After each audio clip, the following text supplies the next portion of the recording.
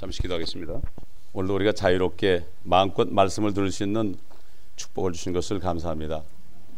저 우리 이북당 지하교회 성도들이나 모슬렘권에 있는 사람들, 참 이방 종교권에 있는 사람들은 말씀을 마음껏 듣고 싶어도 듣지 못하는데 우리는 너무나 자유가 많다 보니 주님의 말씀을 귀하게 생각하지 않는 습관들이 생겼습니다. 용서하여 주옵소서. 귀한 것을 귀하게 여길 수 있는 그러한 마음을 주옵시기를 원합니다. 말씀은 내 발의 등이요 내 길의 빛이라고 고백한 다윗 왕처럼 이런 고백을 하는 사람들을 기뻐하시는 주님, 오늘도 우리에게 주신 이 말씀 안에 들어있는 주님의 복스러운 그러한 그 음성을 들을 수 있는 귀한 축복된 시간 되게 하시고 사단에게 빼앗기지 않고 아버지 하나님 돌짝밭이나 가시덤불이나 길가에 떨어지는 말씀 얻게 하시고 옥토에 떨어져서 30배, 60배, 100배로 열매 맺는 생명의 말씀이 되게 하여 주옵소서. 우리 구주 예수 그리스도의 이름으로 간청하며 기도합니다. 아멘.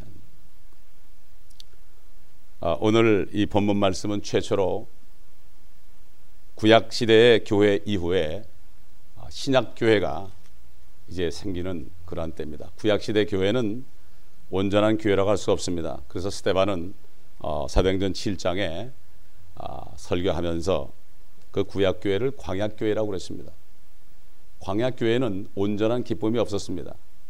광야교회는 성막을 중심으로 제사장과 대제사장을 중심으로 짐승의 피를 가지고 그때그때 죄만 잠깐 덮어줬습니다.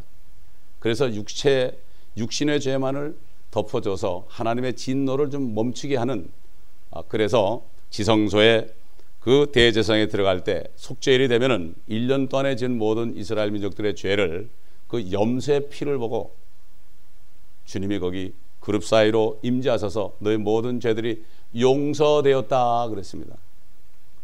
그러나 죄는 용서되었지만 출애굽기 32장의 말씀에 보게 되면은 깨끗게 되지는 않았다고 그랬습니다. 용서는 됐지만 깨끗게 되지는 않았다.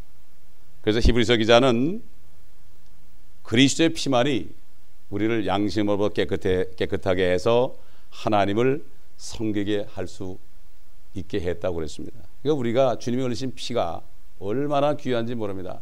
이 예수 그리스도의 피 외에 어떤 것도 우리의 구원의 이유가 될 수 있다고 얘기하는 사람들은 잘못된 복음이고 천사라도 이것을 전하면 저주를 받으리라고 그랬습니다. 우리는 저주해도 됩니다. 그렇기 때문에 내 선행이 있어야 된다, 또 마리아를 섬겨야 된다, 이렇게 하는 것을 우리가 그들 마음이지 그게 아니에요. 우리가 예수 그리스도의 이름으로 우리는 그들을 책망하고 말이죠, 이렇게 돼야 되는 거예요.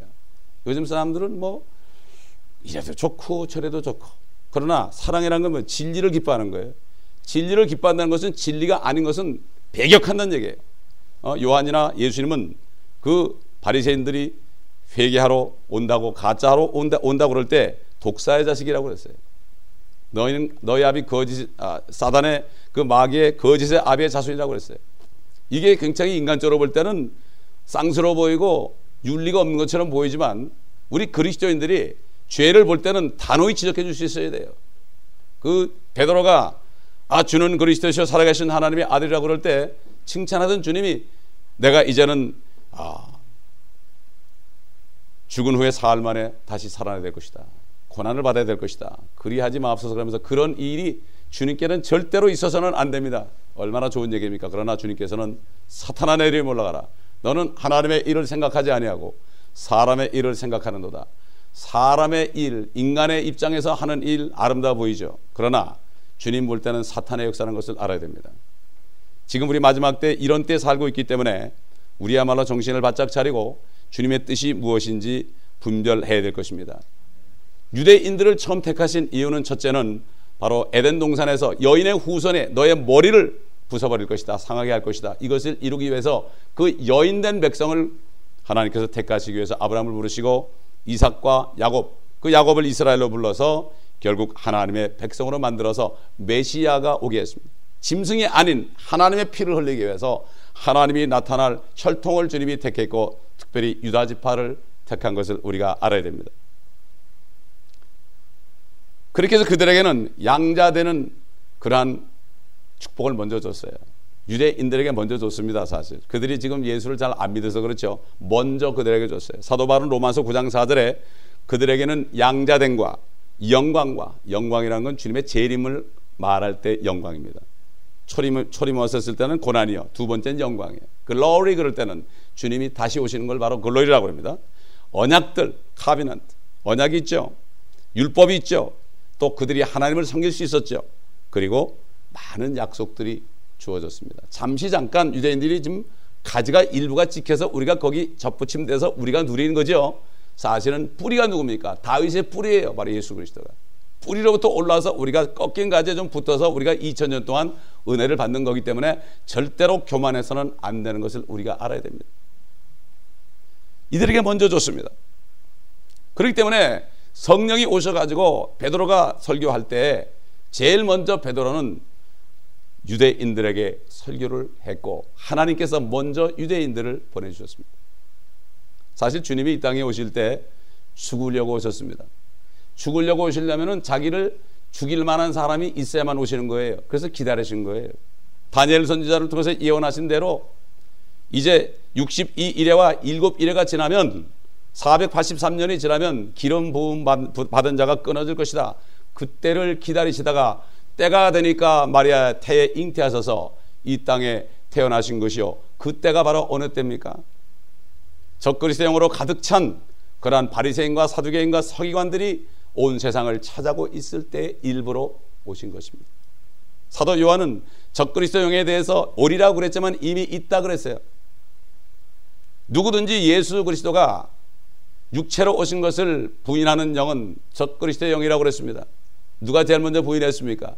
바리새인들, 사두개인들, 서기관들은 육신으로 임하신 하나님이 있었지만 인정하지 않았습니다. 바로 그들 안에 적그리스도가 있었기 때문에 주님은 그들을 만나러 오셨어요.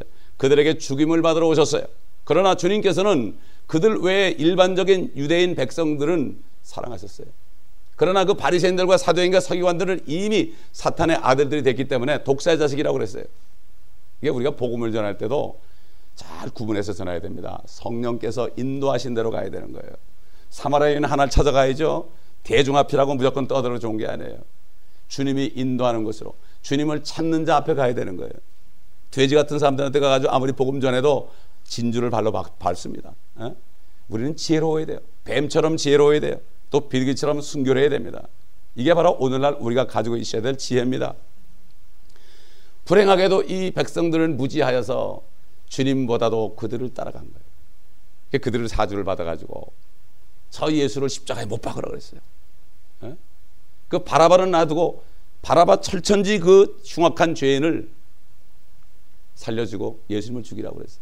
그 바라바가 말이죠. 이제 죽어야 되는 날인데 이거야말로 생각지도 못한 일이에요. 생각지도 못한 일이 벌어졌어요. 풀려 나오는데 정신이 없는 거예요. 내가 어떻게 나왔지? 바로 구원받은 사람의 심정이 그거예요. 우리 바로 바라바 같은 사람들이에요. 정말 죽을 수밖에 없는 죄인임을 깨달은 사람들, 구원받고 나면은 그 오는 평화가, 바라바가 오늘 죽을 줄 알았는데 죽기는커녕 살아나왔단 말이죠. 이게 바로 은혜입니다. 아멘. 이 은혜를 체험한 사람 말을 안 할 수 없어요. 그 바라바가 여러분 무슨 말 하겠어요? 나 살았다? 이상하게 저 사람들이 예수 죽이고 나 살렸다? 나 예수님 때문에 살았다 그럴 거 아니겠어요? 이게 구원받은 사람의 간증이에요. 구원받은 사람은 이런 간증은 안 할 수가 없죠. 오늘 내가 사형이 집행되는 날인데 안 죽고 살아나는데 어떻게 말을 안 하겠어요? 뭐가 불만이 있겠어요? 돈이 없다고 불만이 있겠습니까? 뭐가 불만이겠어요? 모든 게 다 감사하죠. 기쁨이 넘쳤겠죠. 사실 이거는 바라바의 심정은 우리가 알 수 없을 거예요.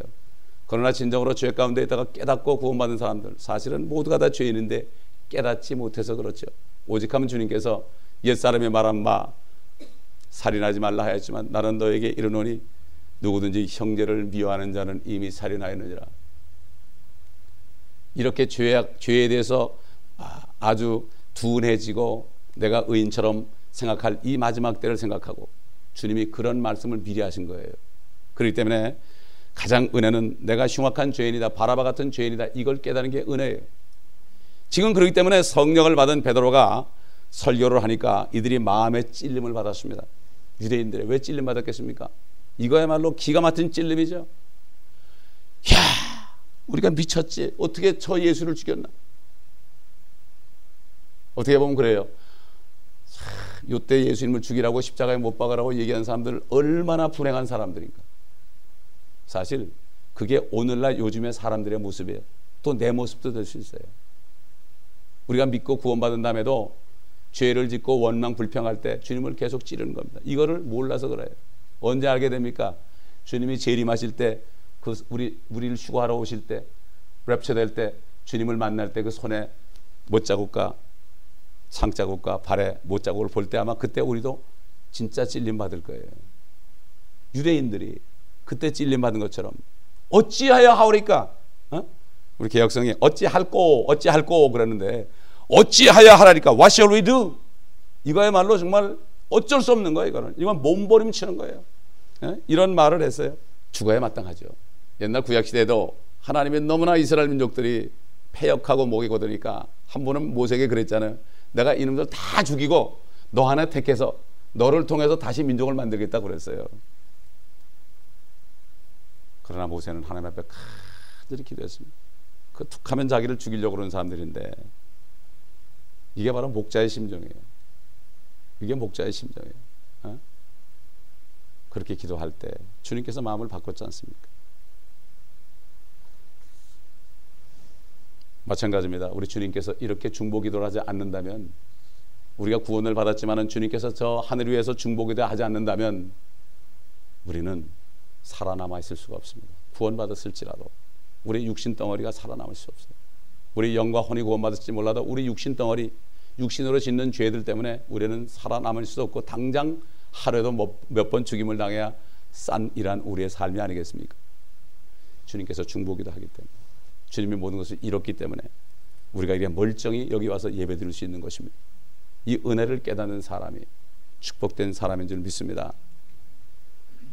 이렇게 구약시대에는 죄를 용서는 받았지만 깨끗이 못했습니다. 만물마다 거짓되고 심히 악한 사람의 양심, 예레미야 선지자를 통해서 분명히 증거했죠. 짐승의 피로서 아무리 정결해도 될 수가 없어요. 유대인을 전도할 때 제가 그런 얘기를 했죠. 당신들 죄를 지면 어떻게 합니까? 지금 당신 죄 짓죠? 죄가 있죠? 많이 있죠? 당신 변호사니까 거짓말도 많이 했겠죠? 할 말을 못하고 입을 딱 벌리고 있어요. 그런 질문을 받을 줄 몰랐죠. 당신들은 어떻게 죄를 지금 처리합니까?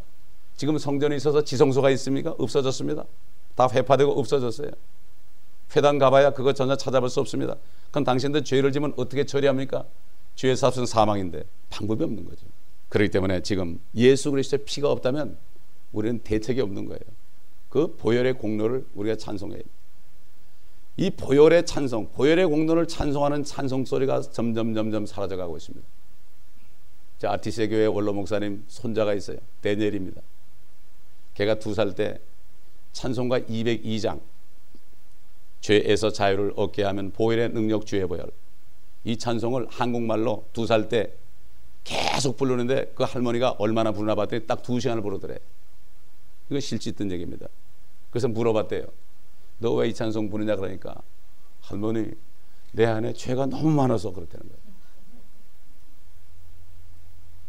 이게 있을 수 없는 일 같죠. 어린아이들, 돌이켜 어린아이가 되지 않으면 결단코 천국에 들어가지 못하리라. 2살짜리 어린아이도 깨달으면 그걸 깨달아요. 문제는 우리 마음이 얼마나 믿은 다음에도 첫사랑을 잃어버리고, 아까 기도했지만 첫사랑을 잃어버리고 무엇 때문에 헤매는지 다시 한번 점검을 해봐야 됩니다. 그러므로 그리스도의 보혈의 능력, 그래서 저는 남미를 다니면서 스페니시 노래는 딱 하나밖에 몰라요. 하이포델, 세미 갈포델. 이게 뭔가 하면은 202장 찬송이에요. 그래서 제 별명이 뭔가 하면은 하이포델이에요. 하이포델이라는 것은, 포델이라는 것은 능력을 얘기해요. 보혈의 능력이라는 제목이 저한테 별명으로 지어졌어요. 나만 보면 그거밖에 찬송 못하니까 전도 나가기 전에 할포델, 세미 갈포델, 에네수스, 게무리아 이렇게 하니까 나는 그거밖에 모르니까 그저 하이포델이에요, 별명이. 이 보혈의 능력. 그게 멕시코 사람들도 솔로 데 상그레 데 예수 그리스도, 예수의 피밖에 없는 이 찬송을 많이 불러요. 솔로 데 상그레 예수 그리스도. 솔로라는 것은 오직 하나밖에 없다는 얘기예요. 예수의 피밖에 없는 거예요. 그 찬송이 사라진 지 참 옛날이야. 쓸데없는 찬송만 부르고. 사실은 우리가 찬송할 때도 찬송가를 보면서 부르는 게 훨씬 은혜롭습니다. 요즘에 보면은 다 그 뭐라 그러나 이걸 가지고 뭐라 그러죠 이걸 가지고 프로젝트 그래가지고 이제는 성경도 가져갈 필요 없어. 성경도 다 비춰주고 찬송도 비춰주고 그냥 가만히 가서 하면 돼. 그러니까 이게 습관되니까 성경도 안 보고 집에서 찬송도 안 부르는 거예요. 이런 시대가 됐어요. 이게 세상 문명에 쏘아가기 시작하는 걸 우리가 알고 정신을 바짝 차려야 됩니다. 옛 길을 생각하고 선한 길을 따르라. 옛날 길이 선한 길이에요. 문화라는 것, 문명이라는 것, 이런 것들은 하나님의 말씀과 상관이 없어요. 하나님의 진리의 말씀은 환경과 이 모든 것들을 초월하는 거예요. 문화를 초월하고 문명을 초월합니다. 아멘. 형제 여러분, 우리가 어찌하여 하리까? 기가 막힌 대답을 하는 거죠. 여러분, 사도행전을 보게 되면요, 세 가지 질문이 나와요. 깨달은 사람이 자기가 죄인이라는 걸 깨닫고 하나님께 질문한 세 가지가 나와요. 여기 첫째, 예수 그리스도를 죽인 이 사람들이 우리가 어찌해야 하리까? 할 수가 없잖아요. 지금 다시 오셔가지고 우리가 안 죽일 수도 없잖아요. 이거는 어쩔 수 없는 거예요. 이거는 어찌할 수가 없는 거예요. 방법이 없다 이거죠. 둘째로, 사도행전 9장 6절에 보면은 우리가 잘 아는 바울 되기 전에 사울이죠. 사울은 예수 믿는 사람을 죽이는 것이 하나님을 섬기는 것이라고 착각을 했어요. 그래서 예수 믿는 사람을 죽이려고 다녔어요. 다메섹에 가는 길에서 주님께서 나타나셔서 그가 말에서 떨어져서 눈이 멀었죠. 그리고 주의 음성을 들었어요. 사울아 사울아 네가 왜 나를 핍박하느냐. 예수를 몰랐죠. 그럴 때 사울이 뭐라고 그랬습니까? 주여 내가 어떻게 하시기를 원하시나이까? 지금도 많은 크리스찬들이 내 생각대로 이것이 하나님을 섬기는 예라고 생각하고 살고 있어요. 하나님을 만나지 못하는 사람들은 그래요. 종교인들은. 그러나 하나님을 만난 사람은 누가 뭐라 그래도 주님이 시키는 것을 한다 이거예요. 아멘. 저도 목회를 시작할 때 송 목사가 목회하면 몇십만이 올 거라고 사람들이 나도 그런 줄 알았어요. 주님은 그렇지 않더라고요. 처음에 길바닥에 나가서 저 홈리스들을 전도해라. 문둥병자들을 전도해라. 에이즈 환자를 전도해라. 주님의 방법은 다르더라고요. 왜? 교회를 개척하니까 주님께서 마음을 새롭게 하는데 정말 내가 어떻게 하기를 원하시나이까? 이 세대를 본받지 말고 마음을 새롭게 함으로 변화를 받아 하나님의 기뻐하시고 선하신 뜻이 무엇인지 입증하라. 네가 입증하라. 내가 무엇을 기뻐하는지. 그런 말씀 주신 다음에 길로 나가라고.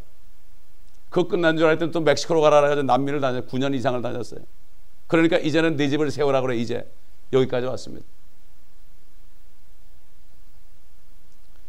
주여 내가 어떻게 하기를 원하시나이까? 그때부터 이 사람의 삶은 완전히 달라졌어요. 자기가 핍박하던 사람과 하나가 됐습니다. 그리고 대신 자기가 핍박을 받는, 우리 주 안에서 경건하게 살고자 하는 모든 사람은 핍박을 받을 것이라.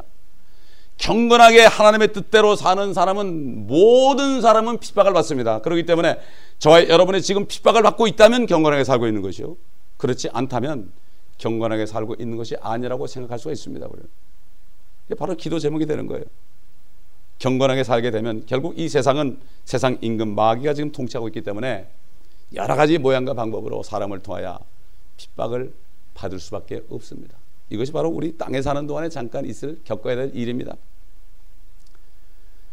그러면 사도 베드로는 너희가 불시험을 당할 때 절대로 이상히 여기지 말아라. 다른 모든 형제들도 동일한 고난을 받는 줄 알미라. 요즘 이렇게 보면은 정말 기도하고 말씀 증가하는 종도 하나하나 얘기 들어보면 다 고난을 받고 있더라고요. 나만 받는 게 아니더라고요. 내가 고난 받을 때는 나만 받는 것 같지만, 그러나 주님을 섬기는 사람들은 다 고난을 받습니다. 내가 어떻게 하기를 원하나이까? 이 기도를 했을 때 그는 주님의 음성을 듣고 이렇게 복음 전도자가 됐습니다. 저와 여러분은 어떻습니까? 이런 기도를 할 필요가 있습니까? 없습니까? 각자가 알아서 이런 기도를 할 수 있다면 이것이 바로 새로운 은혜를 받는 시간이 될 것입니다. 세 번째로 바울과 실라가 감옥에 갇혔습니다. 복음을 전하다가 감옥에 갇혔어요. 피투성이 돼가지고 저 깊은 감옥에 갇혔습니다.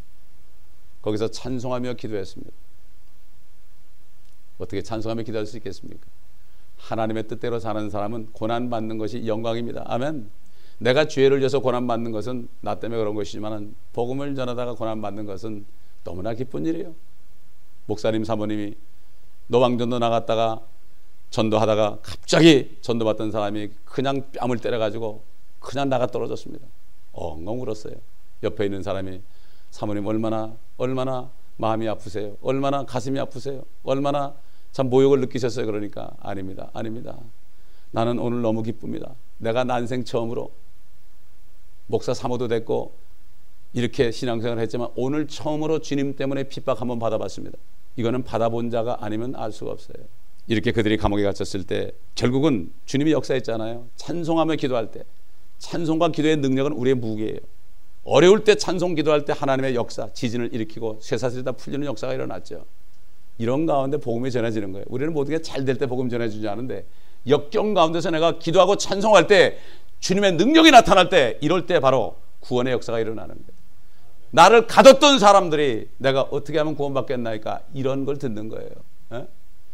간수가 내가 무엇을 하여야 내가 구원을 받으려면 어떻게 하여야 하나니까 주 예수 그리스도를 믿어라. 그래야만 너와 내 집이 구원을 얻으리라. 지금 이런 복음을 전해야 됩니다. 우리가 역경 속에서 큰 밀고 나고 기도하고 감사할 때에 주님의 역사가 나타날 때 그들이 와서 무릎을 꿇고 내가 무엇을 하여 구원을 얻으리까? 이게 바로 그리스도의 능력이에요. 하나님의 나라는 말이 있지 않습니다. 말 잘한다고 전도되는 게 아닙니다. 능력입니다. 하나님의 능력이란 말이에요. 이 능력은 언제 나타납니까? 고난받을 때, 이것을 감사하고 기도할 때 하나님이 역사하는 거예요. 저 24장로들이 있는 저 하늘 보좌, 그 주의 네 짐승들이 아멘 할 때 아멘 합니다. 우리가 어려운 가운데 기도하고 찬송할 때 저들이 아멘 하면은 지진이 일어나고 역사가 일어나고 쇠사슬이 풀리는 거예요. 이런 역사를 우리가 체험하면 기쁨이 넘친 거예요.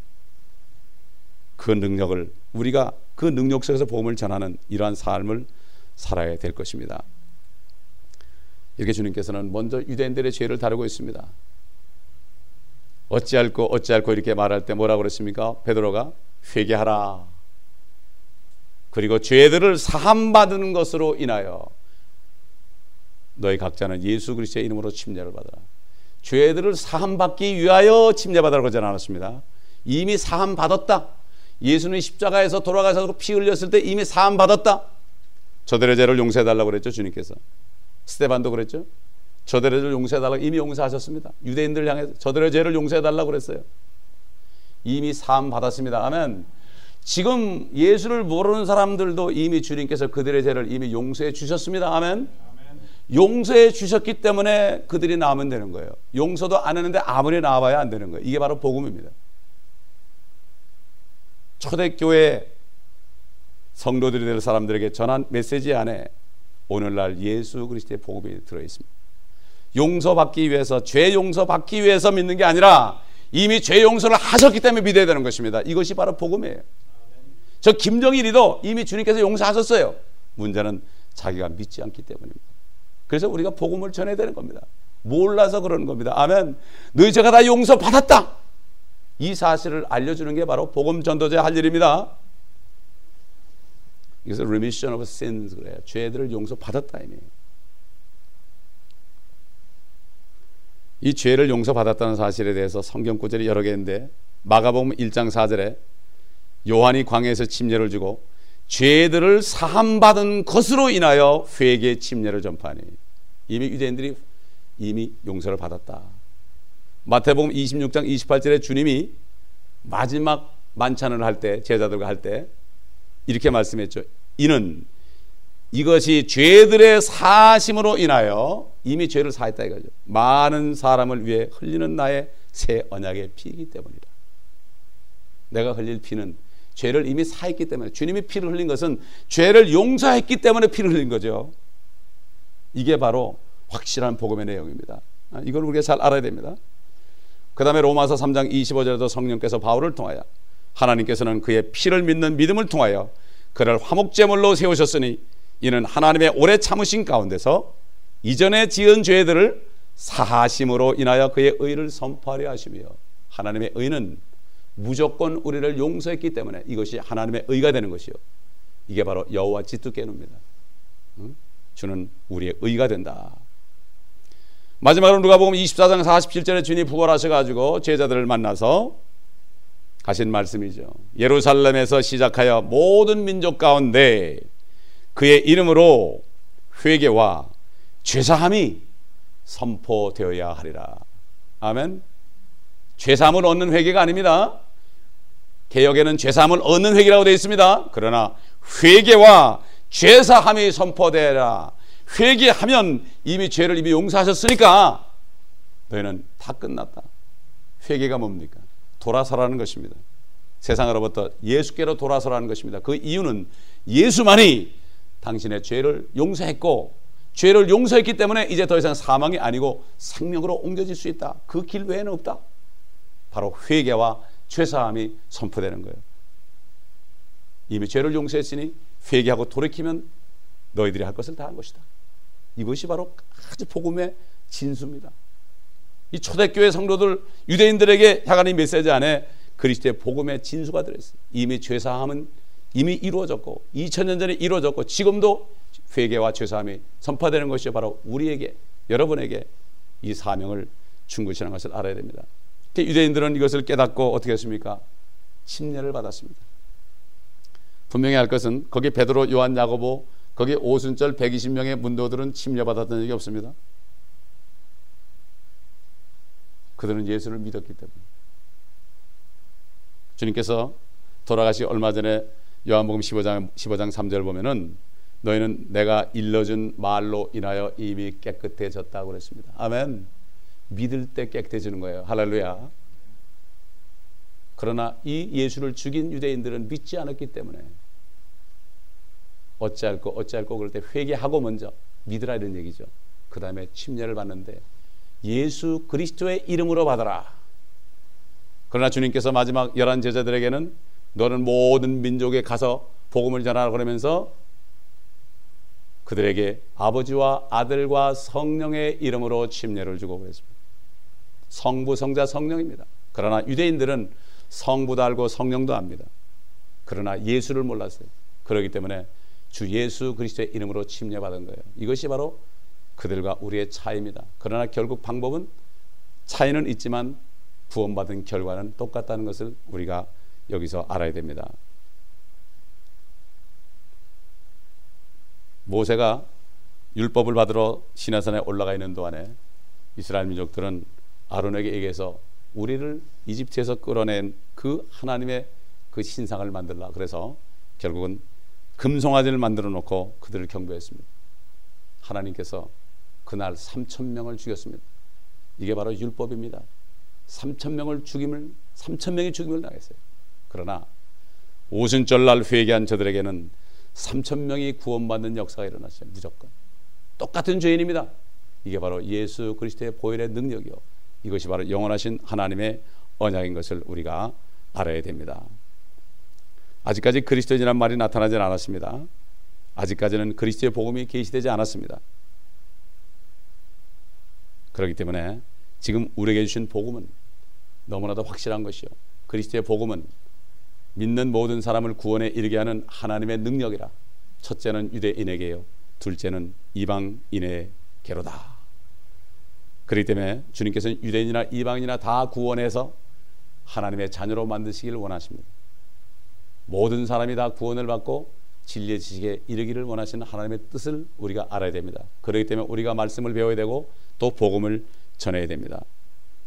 주님께서는 약속대로 첫 번째 몸된 교회, 그리스도의 몸된 교회 그 멤버들을 유대인들로 시작했습니다. 성경 전체 창세기부터 요한계시록까지 이 말씀을 쓴 사람들이 모두가 다 유대인들입니다. 우리는 이것을 절대로 잊어버려서는 안 되고 그들을 위해서 기도해야 되고 그들에게 복음을 전해야 될 것입니다. 시편 기자는 시편 106편 48절에 보면 이스라엘의 주 하나님은 영원부터 영원까지 성축 받으실지로다. 아멘. 그 주님의 크신 그 은혜, 이거야말로 성축 받으실지로다. 주님은 이제 축복을 받으실 분이다. 이것을 우리가 잊지 말아야 됩니다. 그러므로 오늘 이 안에 있는 이 우리에게 주신 이 메시지, 이미 모든 죄를 용서받았기 때문에 우리가 믿었기 때문에 우리는 깨끗해졌기 때문에 이제는 우리가 이 그리스도를 증거할 수 있다는 사실을 분명히 알고, 이제는 알게 되면 이 말씀대로 행함으로 이 교회를 통해서도 구원받는 역사가 일어나야 될 것입니다. 아멘. 왜 남미만 일어납니까? 여기도 일어날 수 있습니다. 처음에 요나가 니느웨로 안 가려고 그랬습니다. 아무리 봐도 그들은 구원받을 수 없는 사람들이에요. 사람들을 찢어 죽이고 껍데기를 벗겨 죽였던 사람들입니다. 그래서 그는 가지 않았습니다. 그러나 그가 갔을 때 결국 역사가 나타났습니다. 그저 40일 동안 다니면서 그냥 회개하라 한마디 했는데 왕으로부터 짐승까지 다 금식하는 역사가 일어났다 이거예요. 하나님께서 하라 할 때 하면 역사가 일어납니다. 아멘. 하나님이 하시는 겁니다. 여기 베드로가 한 것이 아닙니다. 하나님이 하셨습니다. 우리는 그저 도구가 돼서 주님이 가라면 가고 쓰라면 쓰고 앉으라면 앉고 이렇게 명령에 순종할 때 주님이 모든 것을 하는 것입니다. 주님의 도구가 되는 여러분 되시기를 예수 그리스도의 이름으로 축원합니다. 기도하겠습니다.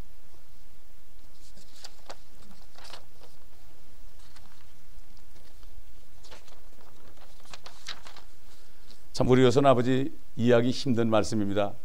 어떻게 앞으로 지을 죄까지도 다 이미 용서하셨다니. 사도 바울은 성령의 영감을 입어 그렇다면 죄를 지을 수 있겠느냐, 죄가 많은 곳에 은혜가 많으니 죄를 지을 수 있겠느냐, 결코 그럴 수 없느니라. 죄에 대해 죽은 우리가 어찌 죄 가운데 거하겠냐고 증거하였습니다. 아버지 하나님, 이제는 죄 용서받은 사실을 우리가 확실하게 증거할 수 있는 축복된 종들이 되기를 원하나이다. 그러므로 저들이 나가서 복음을 전할 때마다 우리가 무엇을 하여야 구원을 받겠나이까, 어찌할꼬 하는 이러한 역사가 나타나며, 또한 아버지 잘못된 길로 가는 사람들이 내가 무엇을 하기를 원하시나이까, 이런 고백이 나오는 역사가 있게 하여 주옵시기를 바랍니다. 성령께서 이곳에 교회를 세우셨사오니 주님께서 역사하시고 주님의 뜻을 이루시며 홀로 영광을 받아 주시옵소서. 주 예수 그리스도의 이름으로 감사하며 간청하며 기도하옵나이다.